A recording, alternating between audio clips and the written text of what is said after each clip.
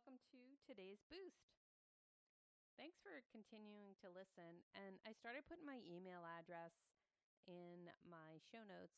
So if you ever needed to reach out or wanted to reply to any questions or any challenges I present to you, please feel free to shoot me an email. Today's boost is simple. It says to play fair. Why don't people understand or know how to do this? This is like a rudimentary thing that we learned very early on to play fair. Recently, I was reading a post um, from my hometown of Waltham, Massachusetts, about I guess he was a semi-pro baseball player. His name was Nipper Mar, and there was a park named after him, and there was a quote there, and it said, "A winner never cheats, and a cheater never wins." And that stuck with me forever and ever and ever. And that's the basis of all ethics, I believe. As I'm starting to study about ethics in my new college classes, um, most of it is common sense. And I guess things get in the way of us playing fair. And if somebody challenges us in a way where they're not playing fair, sometimes we feel like we need to retaliate in the same way.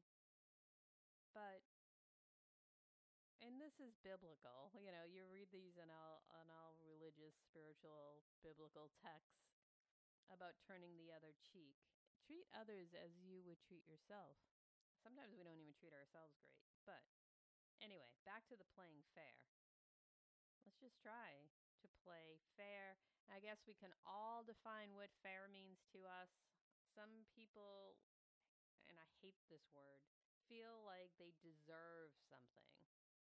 No one deserves anything. The only thing you deserve is to be able to breathe and get unconditional love and food and shelter. That's really only the things that as humans that we deserve, right? But because we are now part of a society, because we have morals and mores and unspoken rules, chose to live this way. And yes, we can create new laws, but we have laws, and I'm totally getting off track, I guess, but it comes back down to playing fair.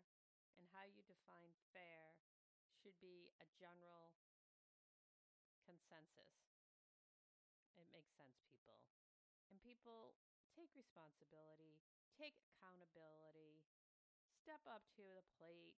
If you have said something that was wrong or that you don't feel good about, fix it. I know that's not what we're hearing from our leaders right now, and that's really sad. We don't play fair in politics. I don't think we ever have. So we need to morph and make changes and understand that things do need to change. Play fair, people. Just do it. You know what it means.